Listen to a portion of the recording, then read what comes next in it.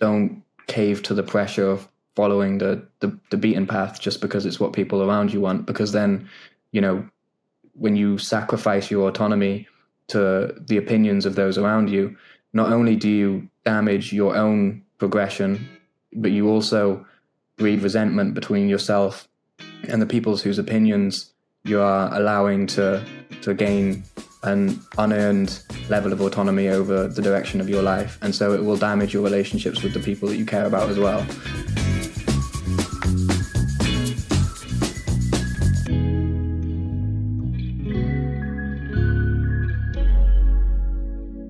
Welcome to Life with Bitcoin, where we focus on the human side of Bitcoin by asking the simple question, what it's like to live as a Bitcoiner. I'm your host, Vivian. Thanks for tuning in.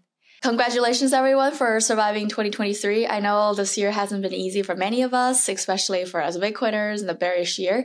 So hopefully the new year will bring more good vibes, prosperous energy, abundance, and happiness. So this is the first year that the Live with Bitcoin podcast was out here. I want to take this opportunity to thank all of you for discovering and tuning in the show. I've had so much fun and learnings from the experience of conducting these interviews and producing this show, and will continue to put out my best foot forward for the new year.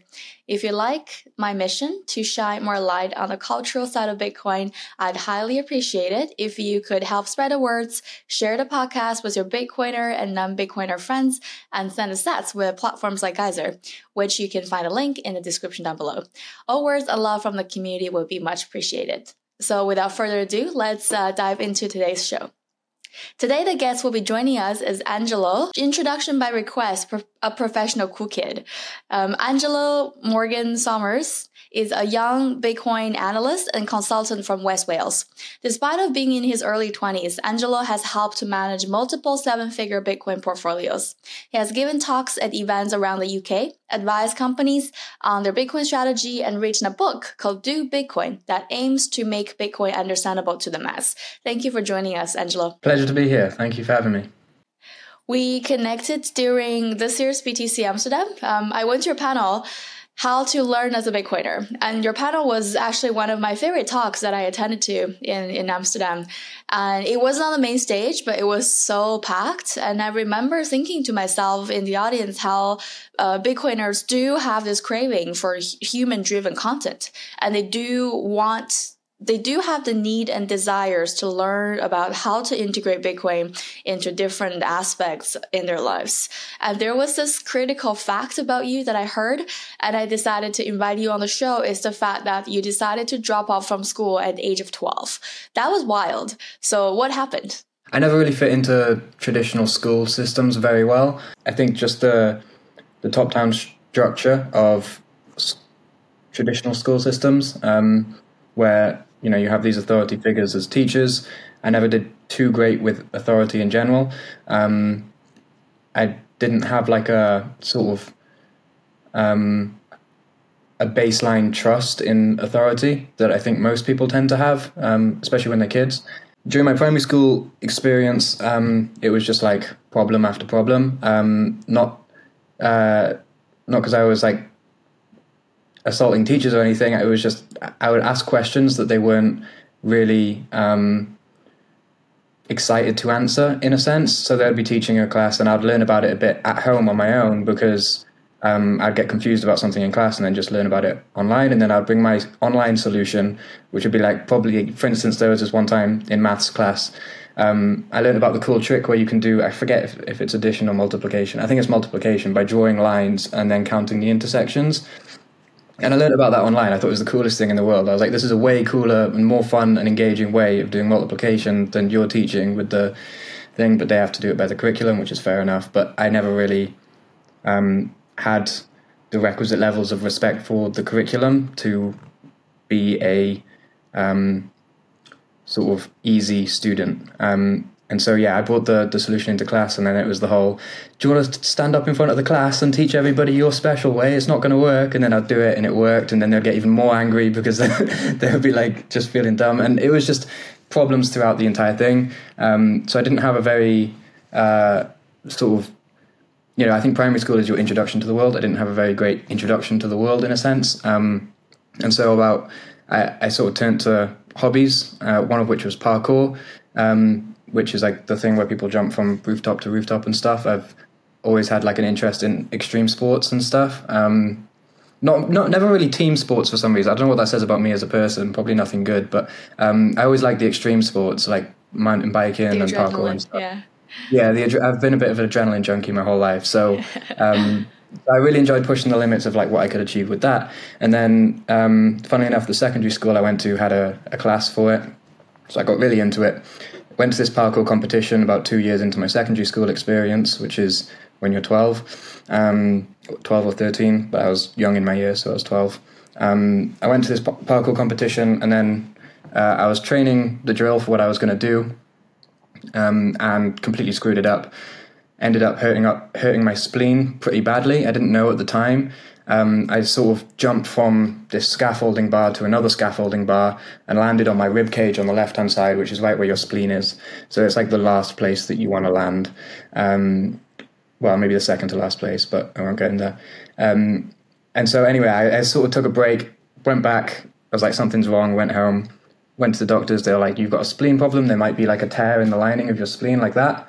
And like if you've got a tear in paper, when you pull it, it's much easier to burst. They were like, if you fall over, you might die. And I was like 12 years old, like, what did you just say to me? And they were like, yeah, if you fall over or trip around the house or roll over awkwardly in your sleep, you might die. And I was like, oh, okay, that's cool. So yeah, I guess I just had to walk it off because there was nothing they could do. Because if it was the case that there was a tear in the lining of my spleen, then an operation could cause it to burst before they've even found it, which could cause more problems. So I basically just had to rest it out and hope that I didn't die in my sleep, like the doctors were saying. That was a bit of it was a immensely life-changing experience, because death is something that seems like a distant concept to most people throughout their entire lives, until they start to get into their older age. But yeah, when it comes right in front of your face when you're 12, you start reevaluating your decisions. And one of the decisions that I had been making that I didn't realize was a decision up until that point was to continue going to school, even though I felt like it was largely a waste of time. Whether that's correct or not, that's how I felt at the time. And so I wrote a 22-page document to my family basically saying, I need to home educate. I could do it quicker. And yeah, after a while of convincing, they let me, and so I left. You said growing up, you wasn't a kid particularly trusting the authorities. At what age you even learn the word authority? Like, how did you know, even during the years you were going to school, why do you think you were different? That's a great question. I think I wouldn't have said it at the time that I didn't have a trust for authority. I probably didn't know the word at the time. Yeah. But it was sort of what the adults around me were saying. I think it was just, yeah, if most kids in school were told that something has to be a certain way by an authority figure, that sort of is the end of the conversation. But I was always wanting to know why it has to be that way, which is really annoying for a teacher who's just trying to get through the day. So I completely empathize with the teachers. I must have been really annoying to deal with. But yeah, that was what I was like. And that caused, I think, friction between myself and the teachers.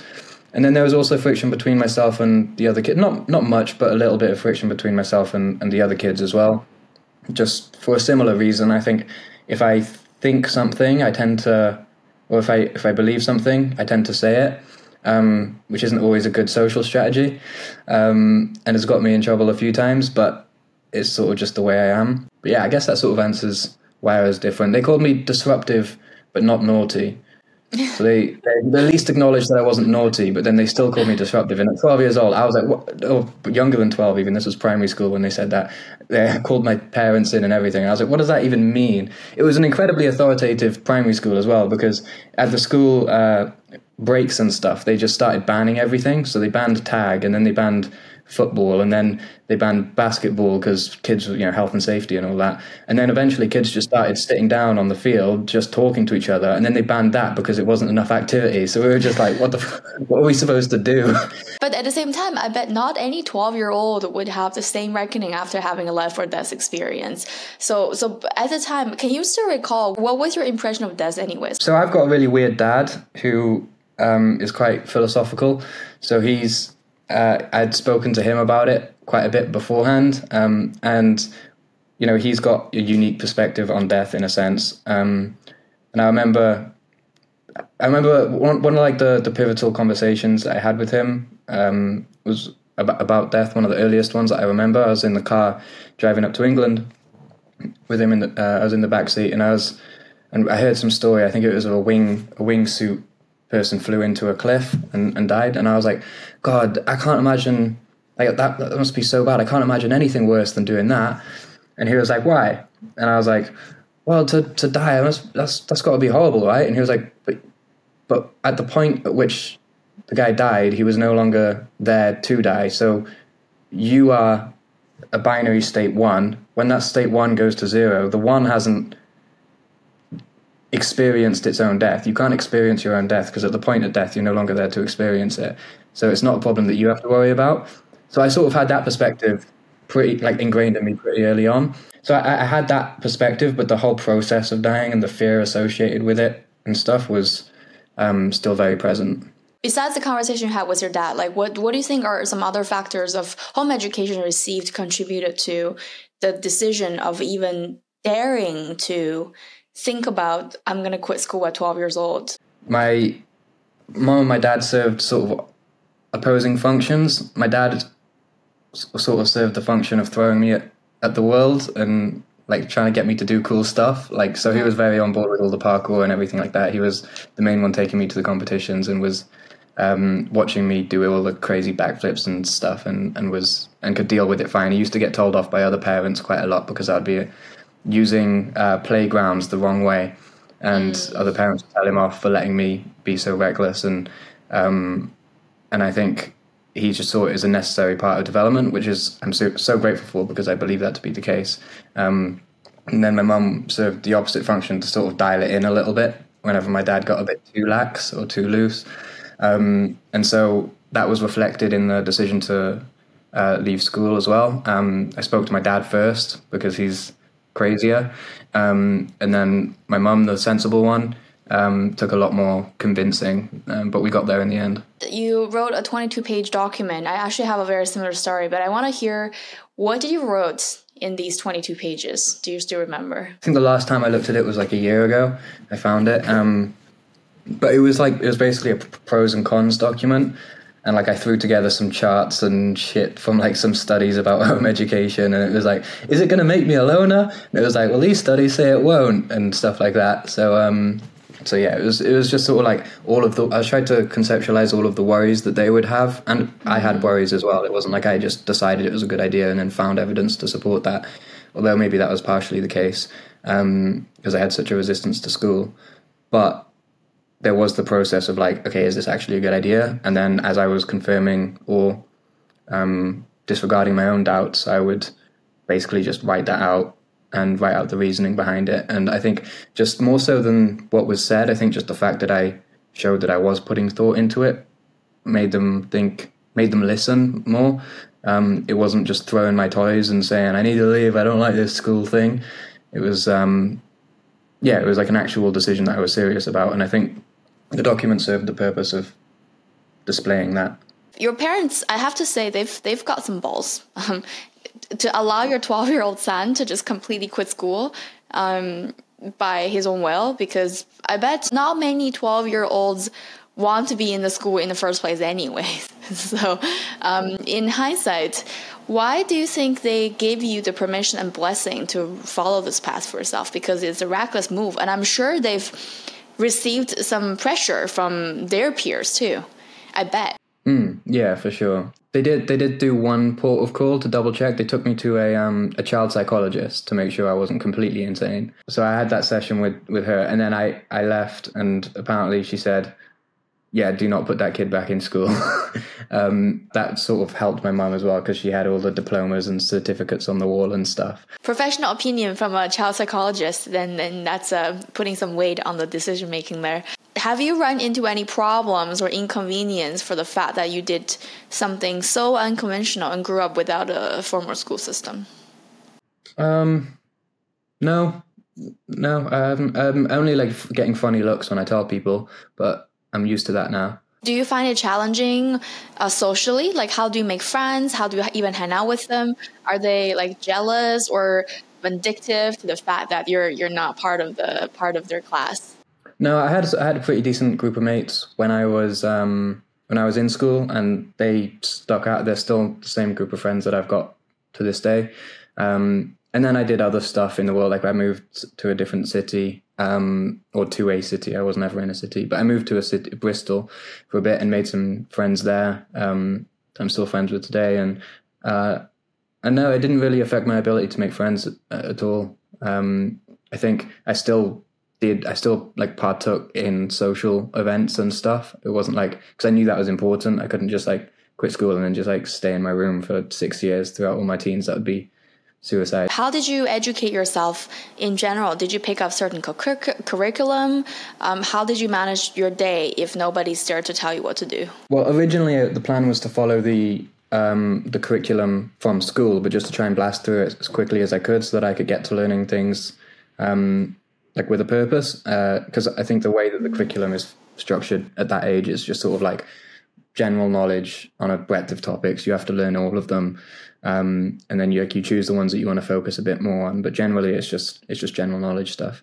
And so I did that for a bit, but yeah, the textbooks were incredibly annoying, and I could learn much faster from videos on YouTube and courses online and stuff like this. So eventually I made the switch to just ditch the curriculum entirely, and just learn things that were pulling me rather than being pushed. Because when you're being pushed to learn something, or you're having information sort of shoved down your throat, it's much harder for you to...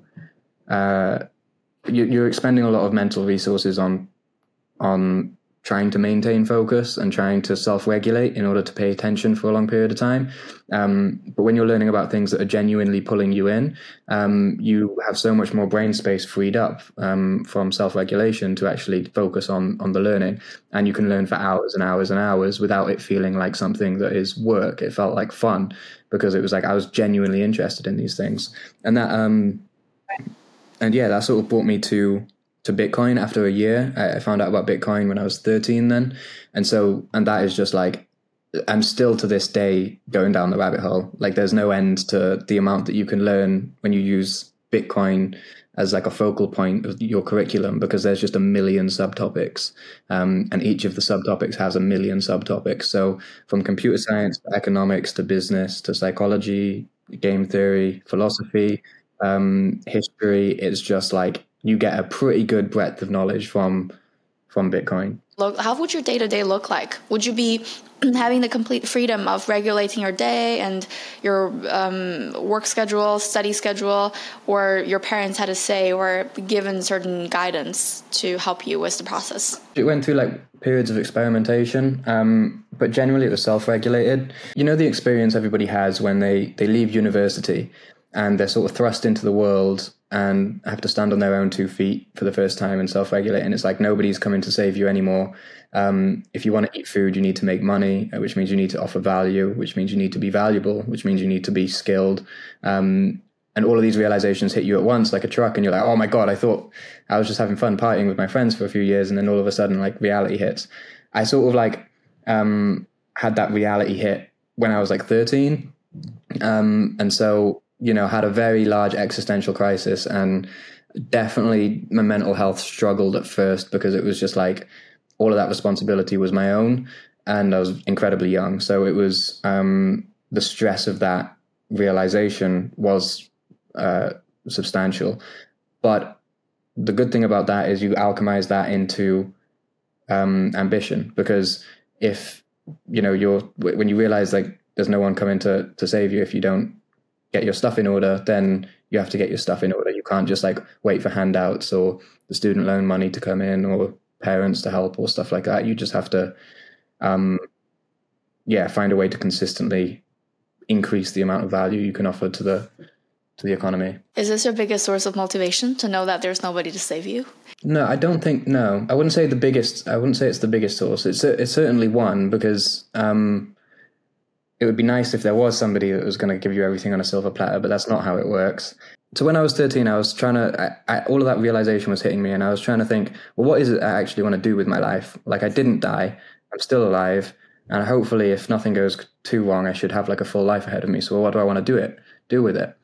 And obviously, as a 13-year-old, your entire outlook on life is just hedonic. So I figured that what I wanted was to have freedom in 3 axes. If I had freedom in location, time, and money, then I would be able to do what I want, when I wanted to do it, and wherever I wanted to do it. And I was like, that sounds like a good goal. I'll just stick to that. How do I get those 3 things? Well, I'm going to need money, obviously, to get the freedom in money. I'm going to need to get it on a basis that doesn't tie me to a location.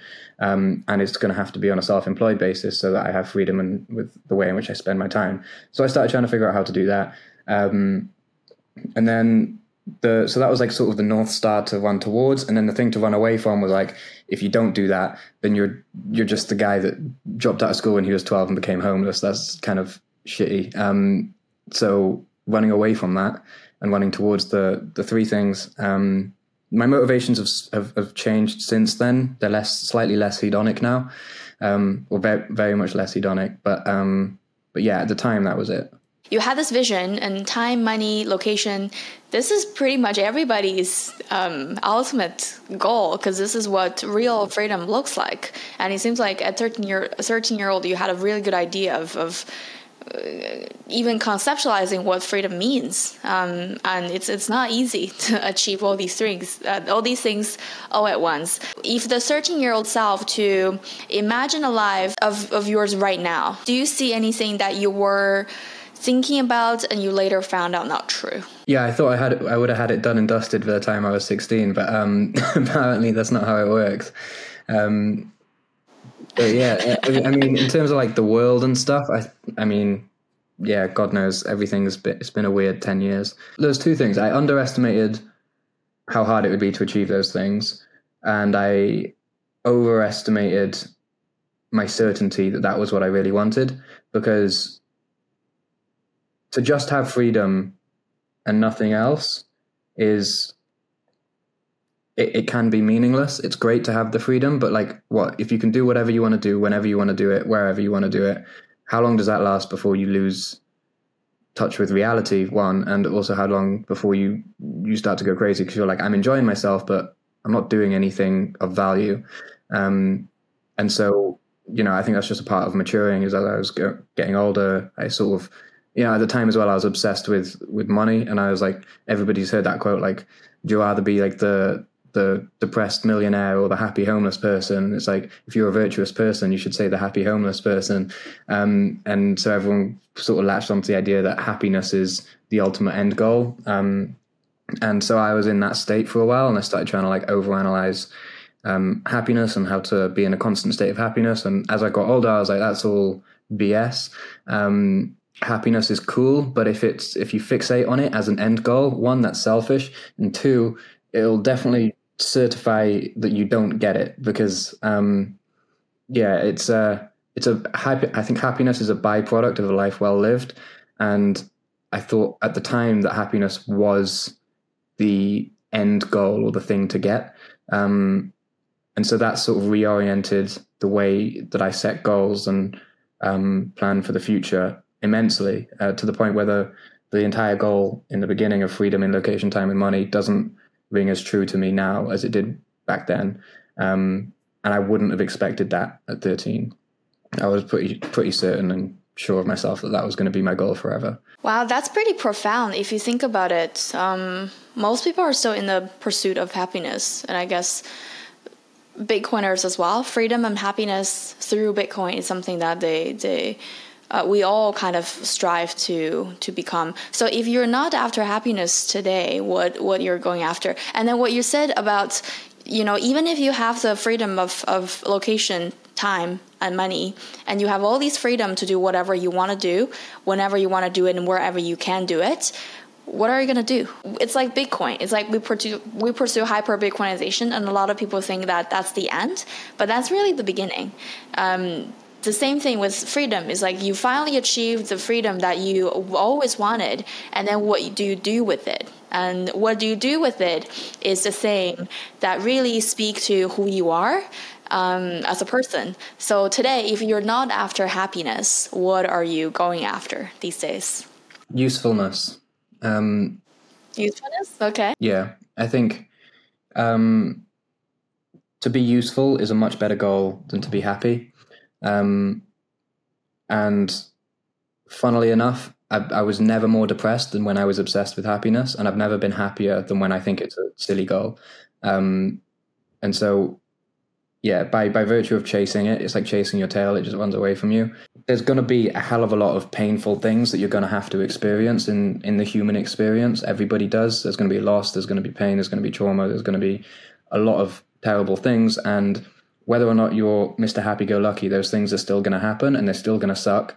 And there's going to be a lot of suffering for those reasons. And you still got to wake up and put your shoes on every day and find food and everything. And so in that, there's a level of friction that is ingrained into our biology. If there was no friction at all, if we were completely comfortable, happy, serene beings, we wouldn't get up and do anything. You know, that the happy squirrel never finds the nut. There has to be a level of dissatisfaction to instigate movement or to motivate there to be change. And so that change has to be towards some sort of purpose that you are serving to the world, rather than being in the frame of, you know, the world has a bunch of things it can offer me and I need to go and get them. The frame now is much more like, what do I have to offer to the world?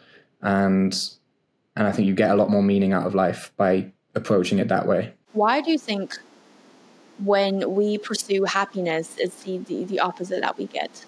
Depression. If happiness is your metric for, if happiness is your end goal, then it's your metric for success. And if it's your metric for success, and happiness is also the byproduct of a decrease in the distance between yourself and your successful attainment of your goal, but then your successful attainment of the goal is happiness itself, then every time that you're not happy or you have a bad day, not only are you not happy, but you're also a failure, which just adds to the shitness of the situation. I don't know if I can swear, sorry. But it just adds to how bad the situation is. And so there ends up being an element of self-loathing then, where it's like, you know, I portray myself as like this super happy person, and I've fixed all my problems, and I love every day, and I find bliss in the small things and all of that. And then you have a bad day and you're just like, oh, I'm a failure. You know, it's like the classic, there's like a lot of life coaches out. I went to Bali for 2 months, and there's lots of life coaches in Bali. And I came home to the villa that we were staying at one night, and this life coach that we were staying with was just sat there crying and everything, and I was trying to help her, and it's like, God, yeah. And she was saying, you know, I'm offering all this advice to people on how to live their lives, but I can't even live my one properly. And there's a similar situation that happens when happiness is the goal, because it's like, yeah, it doubles down on the negativity of the your failure to achieve happiness. And then the second thing is that it's all self-oriented, and you don't get meaning from pleasure, and meaning offsets suffering. Pleasure does not offset suffering. If you've just lost your leg and you have a lollipop, I don't think you're going to care about the fact that you've got some pleasure from the lollipop. But, you know, if you lost the leg because you were saving about 60 people from dying as a result of you not losing the leg, then you might be a bit more okay with it. It's not pleasure that offsets it, it's meaning. And so having pleasure as that, or happiness, which is similar as that goal, is just going to make you self-serving, which is going to make you depressed. That's true. Do you recall when was the time that you made the switch between the pursuit of happiness to pursuit of meaning and usefulness? It was a gradual process. I realized that happiness was a terrible goal when I was like 16, I think. I began to realize that. But I didn't know what to replace it with for a while. So, but just getting rid of it as a goal without a replacement still, funnily enough, benefited my happiness, or increased my general happiness. But then, yeah, over the past few years, sort of, I think it was like probably in 2020 that I realized that usefulness is the best replacement. your goal has shifted in life, how would you approach a bad day? So previously, if you had a bad day and if you're in the pursuit of happiness, then it's very self-centric. But if you're having a bad day now with the new perspective you have, how would you rationalize it today? So back then, if something bad happened and it was time to have a bad day about it, I would first off say, nah, I know it was bad, but I don't actually care about it. So it's fine. And then the next day after that, I'd be like, all right, maybe I do care a little bit about it, and it is kind of annoying, but like it's not going to affect me. I'm above it. Like it's fine. And then like the next day after that, I'd be like, this really does suck. I do care about it, which means I lied to myself for the past 2 days, which means I'm a liar and a failure, and my day sucks. And then it would just delay the whole process. Now, if something bad happens, I'm like, this sucks. It genuinely does suck. I'm going to experience all of the pain. I'm going to experience the suffering, and I'm not going to resist it. I'm just going to let it happen. And you let it happen, you experience it, welcome it in, and it runs its course, and then you're back on track. And that's how the natural progression of emotion is supposed to work. And so, yeah, I'm much less scared of bad days now. I'm much less scared of the sort of dark side of life. I have a much more welcoming attitude towards it now, and funnily enough, that actually tends to reduce the frequency and amplitude of the badness. And in hindsight, now 10 years have almost passed, and looking back to your journey, would you have done the same? You said you overestimated certain things, underestimated certain things. Would you have done the same? First question. And then the second is, anything you would have done differently? So yes, I would definitely have done the same thing. I think it's been one hell of an adventure, if nothing else. And even if it doesn't work out, I'm content with just the adventure of trying to do this weird approach to life and see if it works, and be the lab rat that sort of it just volunteers themselves to see if school is entirely necessary. The question won't be answered until the end of my days, I guess, for me personally. But so far, the answer is like a resounding yes. And in terms of things that I would do differently,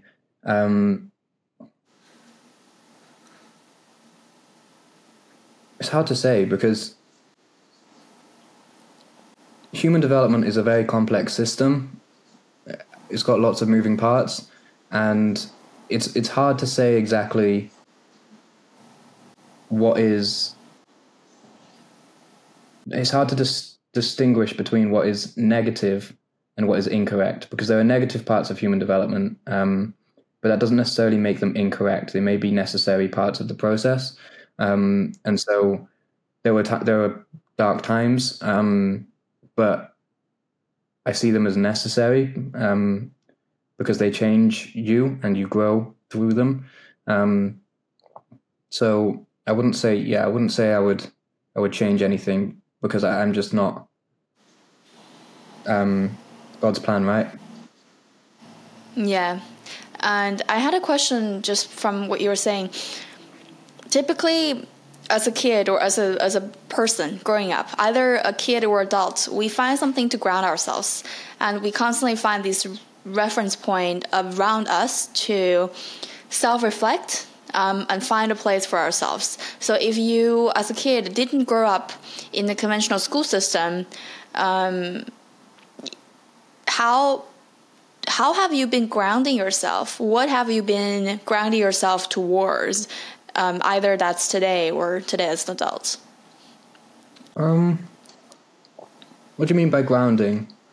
It makes you centered.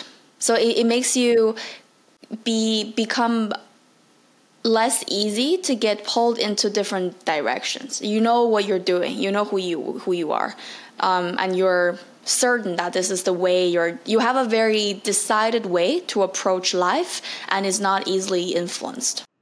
Okay. Well, there has been lots of different pulling in different directions over the past 10 years, and again, I think some of that is necessary. It's trial and error, and so I think the way I've often had a sort of visual metaphor for life that stuck with me, which is like you're kind of blindfolded in a pitch black maze, and you've got to find your way to the center. And you don't want to walk into any walls and hurt yourself, because that would suck. But if you don't do that, then you'll never find your way to the center. And so the only way to map the territory is to bump into some walls and get some bruises. And from touching the stove and getting burned, you realize that was a bad idea. Don't do that again. And then you don't, and then you learn, and that's the process of learning, and that's the process of growth.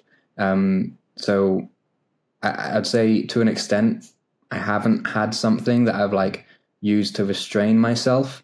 I've more just decided to run at all the walls and take all the bruises, which is, I don't know if that's the best route to go about life, but I mean, I'm alive, so.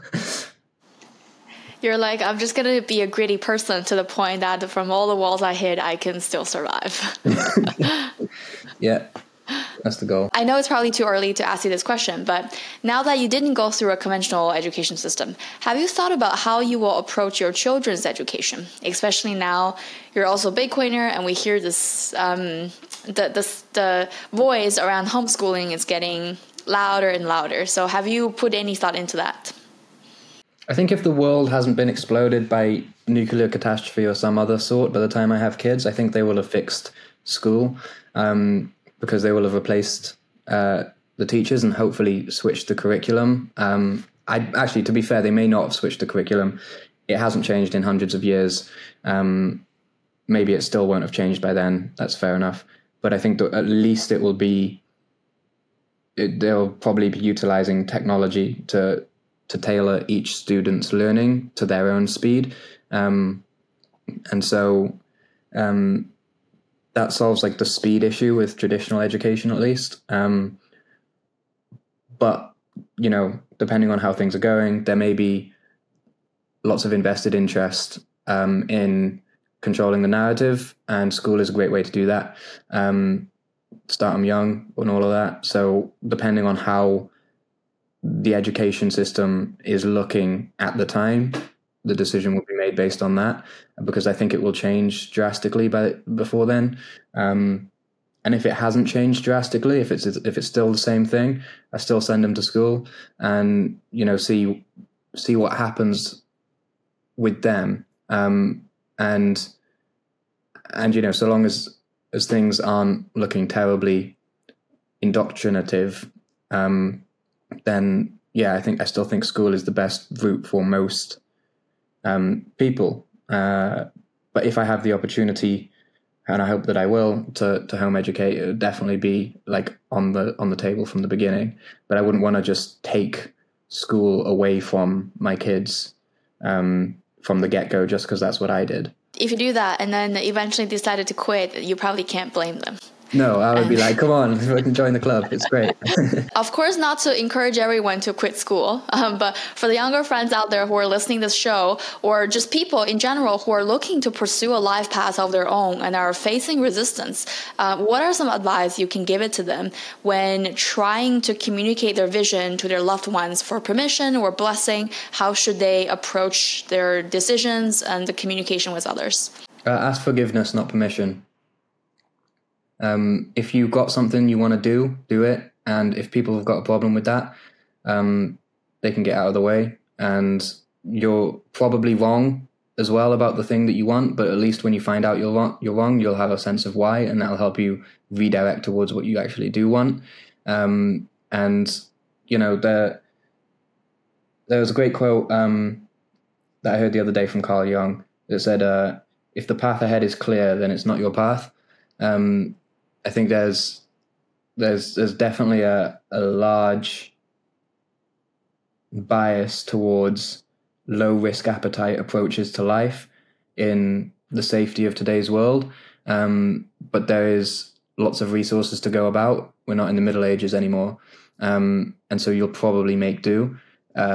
Just don't cave to the pressure of following the beaten path just because it's what people around you want, because then, when you sacrifice your autonomy to the opinions of those around you, not only do you damage your own progression, but you also breed resentment between yourself and the people whose opinions you are allowing to gain an unearned level of autonomy over the direction of your life. And so it will damage your relationships with the people that you care about as well. And so that they're going to have problems with you doing your own thing, especially if they're not doing their own thing, or taking their own path, because it will offend them, because your existence will be a reminder that of their own cowardice in some sense. But that's their problem. And, there's a quote from the military that says, I will lead, follow, or get out of the way. And so choose one. There is no fourth option. I heard this on Naval's podcast, that a lot of people don't want to lead, they don't want to follow, but they don't want to get out of the way either. They just want to poke holes in things and be annoying. Don't be one of those people, especially if you have a cynical edge. Lots of Bitcoiners do have a cynical edge, and they can tend to be a little bit like that. So yeah, if anyone like that is listening, don't do that. If you can't follow or get out of the way, then you've got to lead something, and it's scary, but you just got to give it a go. Wow, that's powerful, and it sounds like a perfect message to Bitcoiners as well. So let's talk Bitcoin. How does Bitcoin fit into your life? There are not many people that have been a Bitcoiner since they're 13 years old. Not many. So how does Bitcoin fit into your story? So yeah, it's been sort of the focal point of my education. In probably the first few years, it was sort of, I was gently flirting with Bitcoin because I was dumb and I didn't understand it. And then I went through my crypto phase, and because I was dumb and I didn't understand it. And then as I got older and matured, I sort of reverted back to just Bitcoin. And yeah, it's sort of put food on the table for me throughout that period. Instead of ending up with student debt, I've ended up with SATs, which is better. So that's another way that it's affected me. And then also just I think the conversations that you have as a result of your interest in Bitcoin tend to have a transformative effect on your values and personality. What is Bitcoin to you now or in the future? The thing to which I wish to be useful, a binary split path of how the world could develop over the next 10 to 20 years. One leads to a more centralized future. To be honest, I think both actually lead to a more centralized future, but the only difference is the one with Bitcoin in it has a opt-out option, which changes everything, because I guess this sort of relates back to my perspective on authority when I was younger as well. But I've never liked the idea of other people having too much leverage over other people, or over myself. I just don't think that having such a high degree of leverage over somebody's decision making is a good or natural way for humans to cooperate. And if we go towards a more centralized future in which there isn't an opt-out, then it changes the game entirely, because people have to conform to whatever rules and regulations are put in place by those with the central power. But if there is a opt-out, then people can choose to retain their autonomy, even in the face of oppressive regimes that may or may not arise in the next 10 to 20 years. And so if I could be useful towards that, towards developing the lifeboat, or at least helping awareness around the development of the lifeboat, then yeah, that gives me my purpose, and that's something that I genuinely feel like would justify lots of the bad days we were talking about and the suffering that is inevitable in life. So it's very much a North Star. Talking about future, what's your impression and observation so far on Bitcoin adoption among Gen Z? It's not seen as a lifeboat at all yet. It's still, people don't even know the ship is sinking, so there is no one even looking for lifeboats. But that's starting to change now, with the cost of living starting to actually burn some people. They're more aware now that there is an actual issue, and that, like, I think I saw a chart the other day that the Great British Pound had lost like 33% of its value since 2020 or something. And so when people have savings and it's like, I just saved them and now I'm less wealthy, I did nothing wrong and my wealth was drained, people start to get a bit offended by that, and then they start to listen, at least when I say, hey, there is an alternative. But when people don't know there's a problem, they don't listen to the alternative.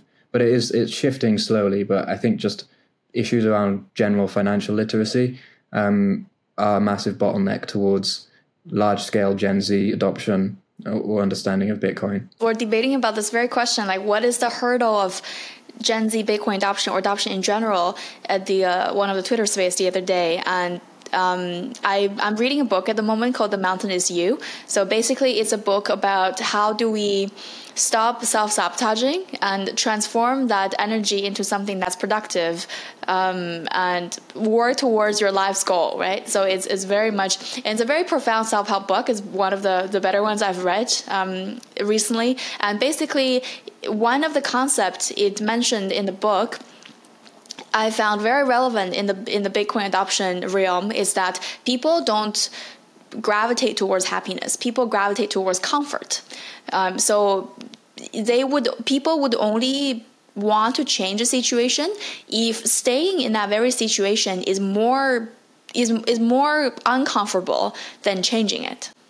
And that's when they want to take action towards it. That's when they try to get out of it. And if staying in the status quo, meaning that it gives them more comfort, is something that they're more familiar with, and even though they're suffering, even though they're unhappy, the comfort will stop them from being proactive into looking for new solutions. And I think that's absolutely correct. And adoption, in the end of the day, happens through necessity, in my opinion. And this is why we're seeing so much more pushback from developed nations and developed regions around the world versus places like Latin America or Africa, where the need of Bitcoin is just way more prominent already. And when the people are so preoccupied and kind of harmed by inflation, by the loss of purchasing power over the years, over a very short period of time, then they're so uncomfortable to the point that they have to look into other options. And thankfully, Bitcoin is there. And we are seeing this trend way more, even spilled over all regions of the world. So I do think it's going to happen maybe sooner than we think, but it will also mean that the world is just going to be a much more difficult place for all of us to navigate through, either with Bitcoin or not. This is a very widely debated topic inside of the Bitcoin community when we try to orange pill people, is that how toxic we want to be to maximize our chance to orange pill others. So first, what is your definition of being toxic in the context of Bitcoin? The reason Bitcoin appealed to me so much is because I already had a baseline distrust of authority. And so Bitcoin, the money without essential authority, obviously I'm going to find that interesting. The same thing happens to lots of people. And the personality dimension that predicts natural deference to authority, I think it was politeness, I think, which is a subcategory of agreeableness. It was either that or assertiveness, which is a subscale of extroversion. I can't remember which, but one of the two basically predicts, how much trust you have in authority. And being toxic is kind of just being low in politeness. And so naturally, lots of Bitcoiners, especially the hardcore maxis, are people who are already low in politeness. And so they're going to have naturally some toxic ways of communicating. And that tends to be received well by particular portions of the population, notably other people who are also low in politeness. So the message is heard by people who resemble the sender in some sense. But if we want wider scale understanding of Bitcoin, then you've got to drop the toxicity stuff, because lots of people just aren't. They're just not tuned into that. They're not going to be receptive to it, especially if you have all of the intellectual pride around, the system is screwed and I'm the only one that can see it, as well as my cool buddies who can also see it, and like, you're dumb because you don't understand, and there's just like all this attitude, and it's like, why would you want to listen to that? No one would want to listen to that. You need to stop doing that if you want like a lot of normal people to think that Bitcoin is something other than, it gets associated with right-wing politics and just all sorts of craziness. Bitcoin is apolitical, and if you want people to grasp it on a large scale, then you got to take lots of the politics away from it, and lots of that is sort of subtextual or contextual when you're in the way that you're conveying the information. So yeah, toxicity works to find as like a sort of a wolf's howl, in a sense, to find other similar people who are already predisposed to a Bitcoin understanding. But the people who aren't predisposed to it, they need someone to talk to them as well. So yeah, but the toxic people, you're not going to get them to stop being toxic. So I don't think anyone should go around pointing fingers or waving sticks saying be less toxic. I think we just need more Bitcoiners, and then we'll get more polite Bitcoiners who can speak to other polite people who are just civilized and want to have a normal talk about how to, save money better. I've heard so much conflicted opinions when it comes to how toxic Bitcoiners should be. I do hear stories that people do appreciate, and because of the low in politeness and constantly drill the message into other people's head, it does work to some extent. But personally, like, I'm a diplomat, and I do believe that being toxic, it's not the only way to show that you care about them. Mm-hmm. Because you see these tweets online and people say, oh, like, being toxic is caring. It's just another way of saying I love you in Bitcoin, which I also get. But I'm a diplomat. I find it difficult to really to really be on the toxic side. And sometimes I see people in my real life and their personal they're not Bitcoiners yet, but I can see how their personalities, their personal principles, how they've made life decisions already so aligned with the Bitcoin ethos. And I say to them that, oh, you are already a Bitcoiner, you just don't know it yet. But right after I say it, I find myself very condescending to even say that. Mm-hmm. So I even tried to avoid that line. So this is partially I'm doing the show is to show that, we're Bitcoiners, we're just everyday people living our lives, and we're trying to incorporate Bitcoin into different aspects in our life so we can be better human beings in general. And fundamentally, we want the same thing. We want to have a fulfilled, free life. And Bitcoin is a great tool for all of us to achieve that. And it doesn't matter who you are, it doesn't matter where you are. The option is there for you if you look for it. So do you think if there's some sort of balance we can achieve between being persistent and being very clear on the message and being caring or less offensive? So long as you talk to people like they're people, and you're trying to convey information to them, and you're not trying to flex all of your economic knowledge and tech knowledge and stuff, or tell them that they're stupid in any silly way, then I think people will listen, even if it is offensive. Because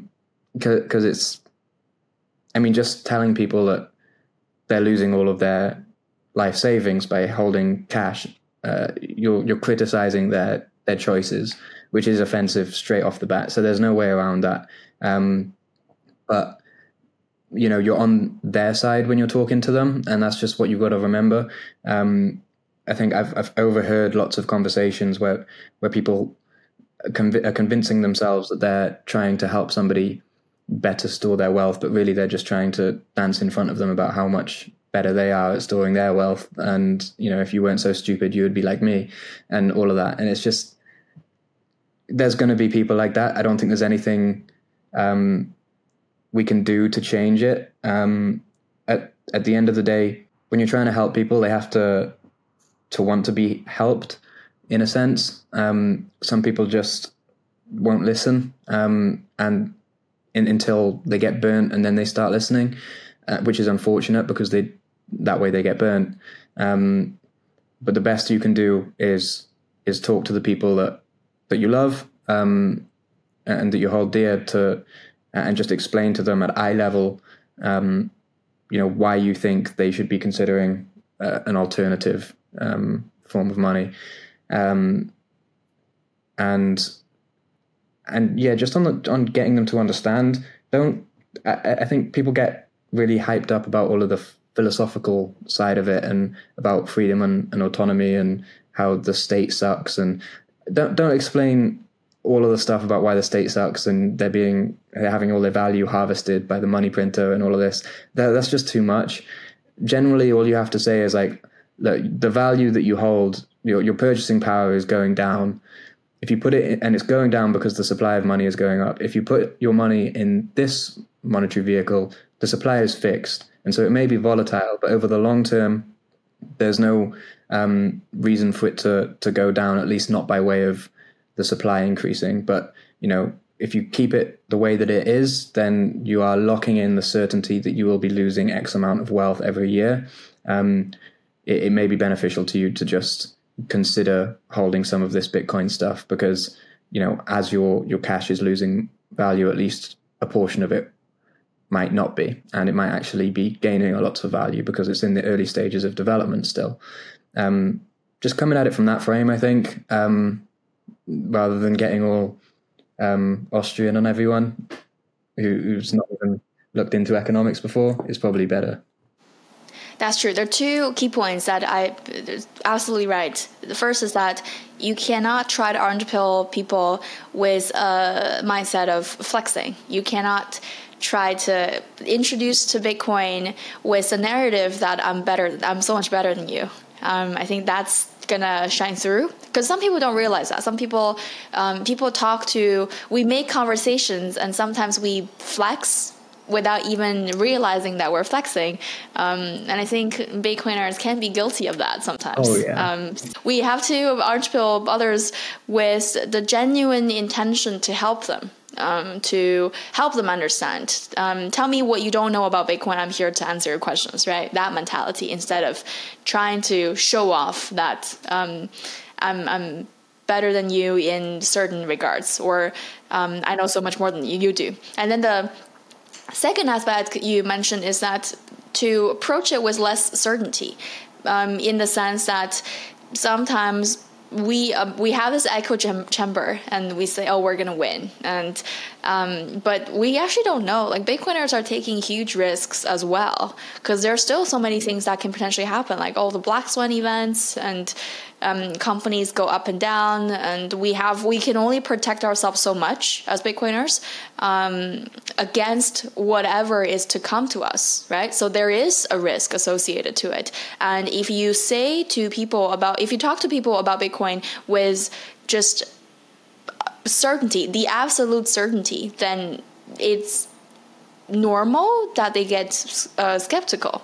Because nothing is 100%. Like anything can happen and everything's possible. So if we approach this topic with absolute certainty and with zero space for risk, then it's normal for people to get skeptical on the spot and get rebellious.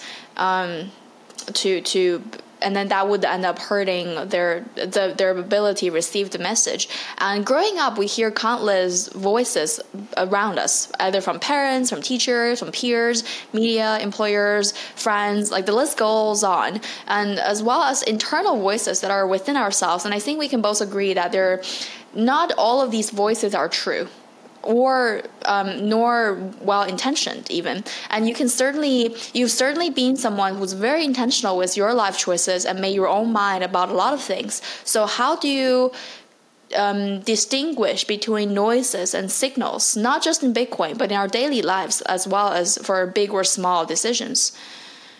That's a great question. You can never really know what the signal is. All you can aim to do is consistently reduce the noise. And as you reduce the noise, you get closer to the signal, but you'll never know exactly what that is. So you in some sense, people want to look for the positive. They want to look for the signal. They want to look for the thing. But sometimes the best you can hope for is a silhouette of the thing, and a silhouette, by definition, you're not seeing the thing, you're just seeing everything that it's not. And once you remove enough of stuff and identify fallacies in your reasoning or assumptions that you would perhaps learn through osmosis with peers, and disregard things that are untrue, that are noise, you get closer to the signal. And so I think everybody has a sort of internal compass to a certain degree, that you can tune into more or less, that it doesn't really tell you when you're on the right path, because no one knows what the right path is, but it will tell you when you're going wrong. And so just listen to that. And people do all sorts of self-deception to avoid acknowledging when their behavior is straying to the wrong side, because maybe it benefits you in the short term to stay on the wrong path. But there is a long-term compass, I think, in everybody, that, on some degree. I had this conversation with a friend the other day. They said, I'm feeling lost. What shall I do? And I just said, you know what to do.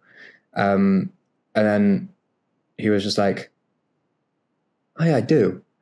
And I think that to some extent, like, that's all people need sometimes, is just a little bit of like confirmation. Like, you already know these things. People are just incessantly doubtful of their own decision making. The belief that you hold that you don't know what to do, oftentimes is like a way of justifying not doing it. And sometimes all you have to do is be more cynical about your own cynicism. If you're cynical that you don't know what to do, be cynical about the cynicism that you don't know what to do. And sometimes then answers just emerge. Oh, that's a good way to put it, because if you think about it, how do we figure out what do we want as humans in life? Oftentimes it's not about distinguishing between things I want and don't want. It's about eliminating or slowly figuring out what's not for you. Mm-hmm. And if you understand that enough, like, I don't want this, I don't want that, and if you do that enough, then the subset where you have to work off the problem is way, way smaller, and less confusing, and you suffer less from the paradox of choice because you're eliminating the wrong answers along the way. After almost 10 years of being a Bitcoiner, you're still in your early 20s, so lots of us would be super jealous to that. What are you doing now, and big plans for the new year? At the moment, I'm starting up a video agency, because video is the primary medium of communication in the digital world, and if we want lots of people to utilize Bitcoin, there are two ways to do it. You either make it immediately useful for them, that's what all the techies are doing, or you explain to them why they should be paying attention to it, and that's what all of the communication-ies are doing. I'm more of a communication-y because I'm not smart enough, at least yet, to be working on the tech side. And I've got a background in video, and I worked as a content creator for the past 2 years at a Bitcoin brokerage, making educational Bitcoin videos for their YouTube channel and stuff like that. So the idea is that to get people to understand Bitcoin, you have to convey information to them about the thing on a large scale. And the information doesn't taste great to most people because they're just not that interested in finance and money and economics and whatnot. But the delivery mechanism of that information is video. That's the best delivery mechanism. Nobody reads anymore, like not normal people at least. And so you've got to talk to them through video if you're doing it on a wide scale. And if you can increase the quality of the delivery mechanism, then you can increase the efficacy of the information. And so the idea with the video agency is longer term to, take what I found about going through millions and millions of educational videos online during my self-education process and getting a really good sense of what worked and what didn't, and then help some Bitcoin companies communicate better to their customers, and also just to the general public about Bitcoin and why it's important. So the idea is to make the information taste better, so that more people actually drink the medicine, because unfortunately they still don't even know they're sick. And And so you've got to get the medicine in before they realize they're sick, because at that point it'll be too late. And so the only way to do that is to make the medicine taste a bit better. So that's the idea with permissionless. You're sugarcoating the orange pill. Mm-hmm. Sugarcoating the orange pill. I like that. I'm going to use that. God damn, I just need to get you involved. Oh, wow. Wow, nice. Interested to learn whatever you come up with next. How do we stay close to your work? I'm on Twitter at Angelo_Somers, SOMERS. The website for Permissionless should be live by then. It's permissionlessltd.com. But I'd say, those are the two main places just to keep up with what I'm doing. Thank you so much for joining the show. And thank you everyone for tuning in. Again, Happy New Year. If you like this content, please remember to like, subscribe, and spread the words and send a few sats. We'll see you in the upcoming episodes in 2024 and wish everyone a Happy New Year.